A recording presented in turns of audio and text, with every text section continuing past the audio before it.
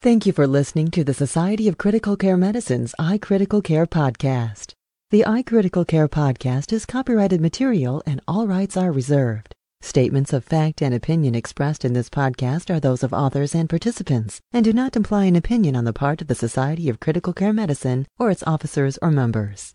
Your host is the Society's Associate Editor for Podcasts, Dr. Richard Savelle. Dr. Savelle is the Associate Director of the Surgical Intensive Care Unit at Maimonides Medical Center in Brooklyn, New York. He also is an Assistant Professor of Medicine at the Mount Sinai School of Medicine. To contact the editorial staff of the iCritical Care podcast with questions, comments, or ideas, please email info@sccm.org. Hello and welcome to another edition of the Society of Critical Care Medicine's iCritical Care podcast. Today is Wednesday, October 25th, 2006, and I'm Dr. Richard Savelle. Today, we have an opportunity to speak with Dr. Eric Pacht, MD, about an editorial published in the September issue of Critical Care Medicine, the title of which was Enteral Therapy to Decrease Morbidity and Improve Survival in Acute Respiratory Distress Syndrome. Its time has come. And this is in reference to an article also published in Critical Care Medicine in September. This is the Pacht study looking at the IPA-GLA diet, the effects of enteral feeding with icosapentaenoic acid and gamma-linolenic acid, as well as antioxidants in mechanically ventilated patients with severe sepsis syndrome and septic shock.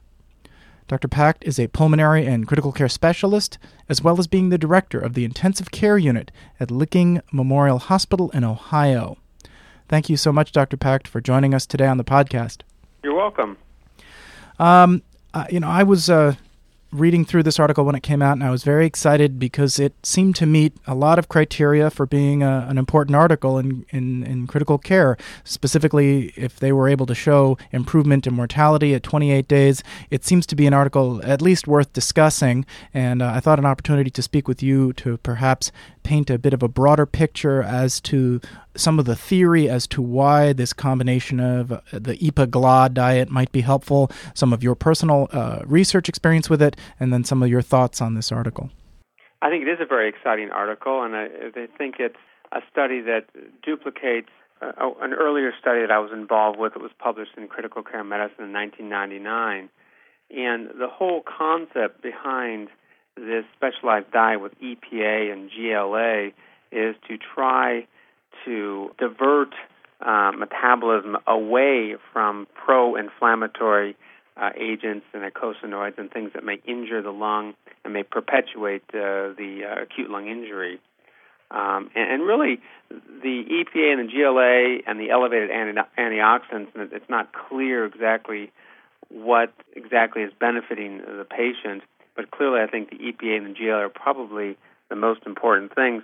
Was really studied extensively in animal models in the late 1980s and early 1990s in pig and rodent models of ARDS, and really were able to show in models of ARDS that this type of enteral feeding could decrease neutrophil recruitment in the lungs, could decrease protein permeability and protein influx of protein into lungs, could decrease the production of pro-inflammatory eicosanoids, and could improve clinical outcomes. This is different. I did a previous podcast with Dr. Hyland, where we were contrasting immune-enhancing diets that don't appear to work with this, which is immunomodulating diets, where there does appear to be a positive signal, right? Yes, I think this is a very unique diet, and I almost look at it as a therapy rather than a diet. I look at it as a way to provide therapy. It just so happens to come enterally, and it just so happens to provide nutrition. But it's a very unique product. It has a very narrow use at this point. I see its use in patients with ARDS and acute lung injury at this point. That's what the literature would support. So one of the issues, and if you could talk about maybe in some of the previous studies and then in the Pacht study, is there seem to be two, or at least two controversies. One is how long that the therapy needs to be given for and what the control diet needs to be. In terms of duration of therapy, I don't think anyone really knows. I think Typically, it's given at least a week. I would typically, if I had a patient with acute lung injury and ARDS, I would probably feed them until either they were off the ventilator, had clearly improved, or it was apparent that they were, not going to do well, maybe entered into a chronic phase, and then it would, and it seemed to be clear that the acute lung injury was over and it was more of a chronic phase. But really, it's not known, to be quite honest with you. In terms of the control diet, in both the study I was involved with, which was published in 1999, which was really the identical protocol as the Pontus Aruta study, except for the fact that our patients, and this was a multi-center study, our patients had a variety of predisposing disorders that led to ARDS, whereas in Pontus Aruta study, published in September, all of his patients had sepsis or septic shock. The control diets in both cases were Pulmicare, whereas the experimental diet obviously was Oxepa, or the EPA GLA diet. There have been some people who are concerned that the Pulmicare may cause lung injury. I don't think there was any evidence of that in either study in terms of any worsening of the control group or any adverse respiratory consequences, but that has been raised on occasion. One of the issues in the Pontus Aruta study was that the title refers to the severe sepsis and septic shock, but when you actually look into the paper, most of them did not actually have septic shock, and it was primarily a study of patients with acute lung injury. Would you like to make any comments on that in terms of the study or how it might apply to others? Yeah, the study is acute lung injury ARDS study, and I do think there are portions of it that at times is a bit misleading. It is not a sepsis study, at least I don't think it is, and Pontus Aruta may disagree, but basically it's a study of patients in acute lung injury and ARDS who, as a risk factor, had sepsis or septic shock.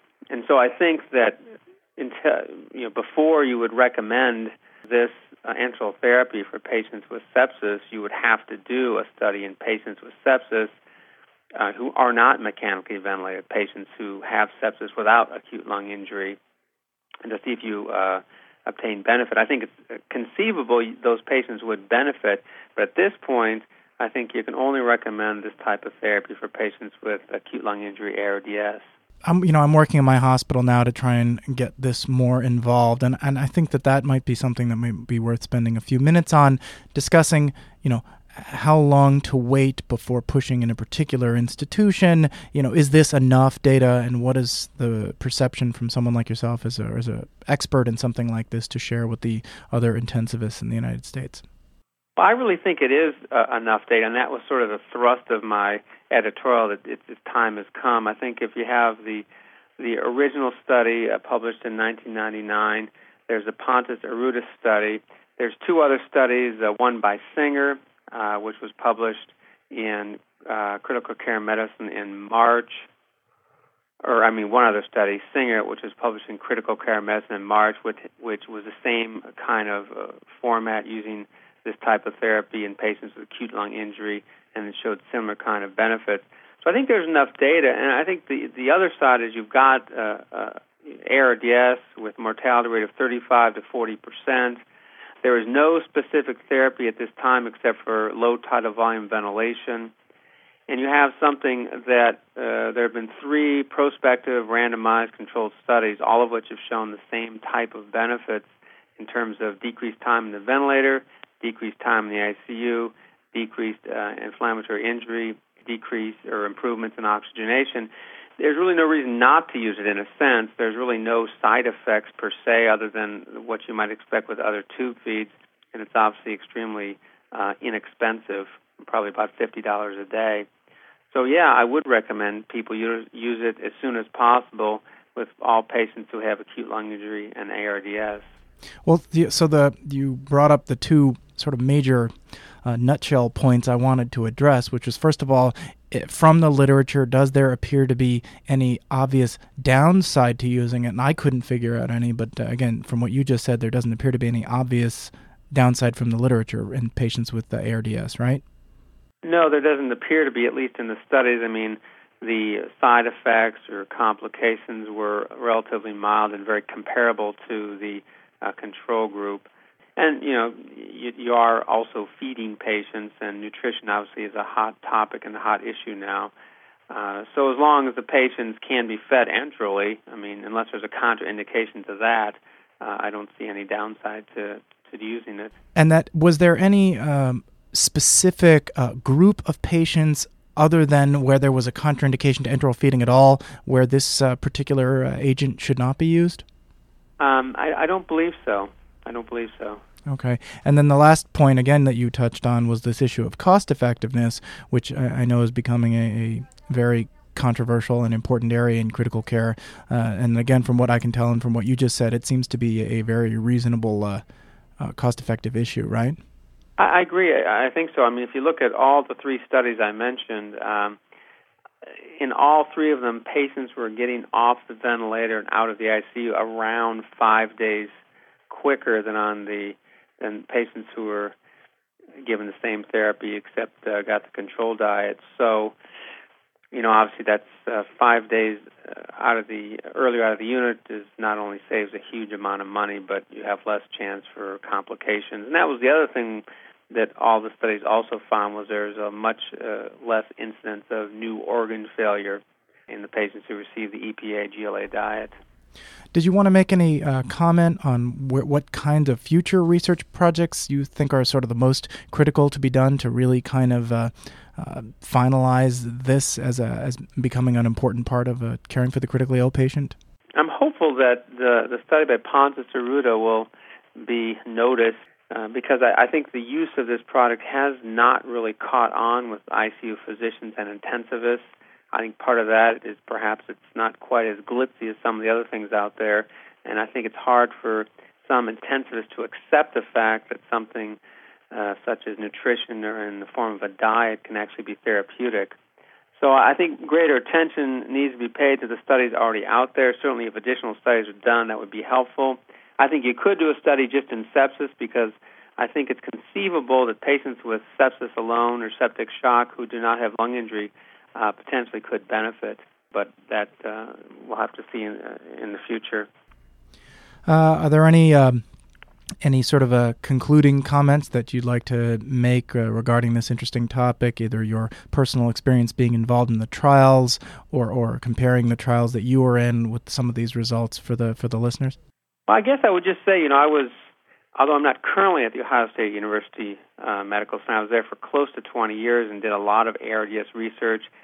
I was involved in some of the other trials that were not that did not work out. And I think these studies, at least the one I was involved with, and I've carefully inspected the Pontus Arruda study, I think they were well done studies. I think they were appropriately controlled, prospective, and randomized, and I think the results have been reproducible. So I think it's just a matter of getting the word out, because I do feel fairly strong at this point that this type of therapy should be employed in patients with lung injury. We've been speaking today with Dr. Eric Pacht. Dr. Pacht is the director of the intensive care unit at Licking Memorial Hospital in Ohio, and we've been having a discussion about recently published data indicating that the combination of icosapentaenoic acid, gamma-linolenic acid, and antioxidants appears to be associated with improved outcomes in patients with the acute respiratory distress syndrome and septic shock. Thank you so much, Dr. Pacht. You're welcome. Thank you. This concludes our podcast for Wednesday, October 25th, 2006. Look for future podcasts featuring a wide variety of information important to critical care practitioners, including interviews with authors and discussions with prominent members of the critical care community. If you have comments, questions, or ideas for future podcasts, please call the Society of Critical Care Medicine's audio feedback line at 1-847-493-6498 to share your thoughts. Critical Care Medicine is the official journal of the Society of Critical Care Medicine, offering the latest information about critical care to healthcare professionals. Members of the Society of Critical Care Medicine receive a free subscription as well as other benefits. For more information, visit www.sccm.org. For the iCritical Care podcast, I'm Dr. Richard Savelle. Register now for the Society's 36th Critical Care Congress to be held in Orlando, Florida, USA, February 17th through the 21st, 2007. Connect with your colleagues and gain a multi-professional perspective on clinical topics relevant to your daily ICU environment by attending the various cutting-edge sessions, hands-on workshops, informative symposia, and exciting social engagements. Don't miss the largest multi-professional critical care event of the year. Register today by speaking with an SCCM customer service representative at 1-847-827-6888 or by visiting www.sccm.org.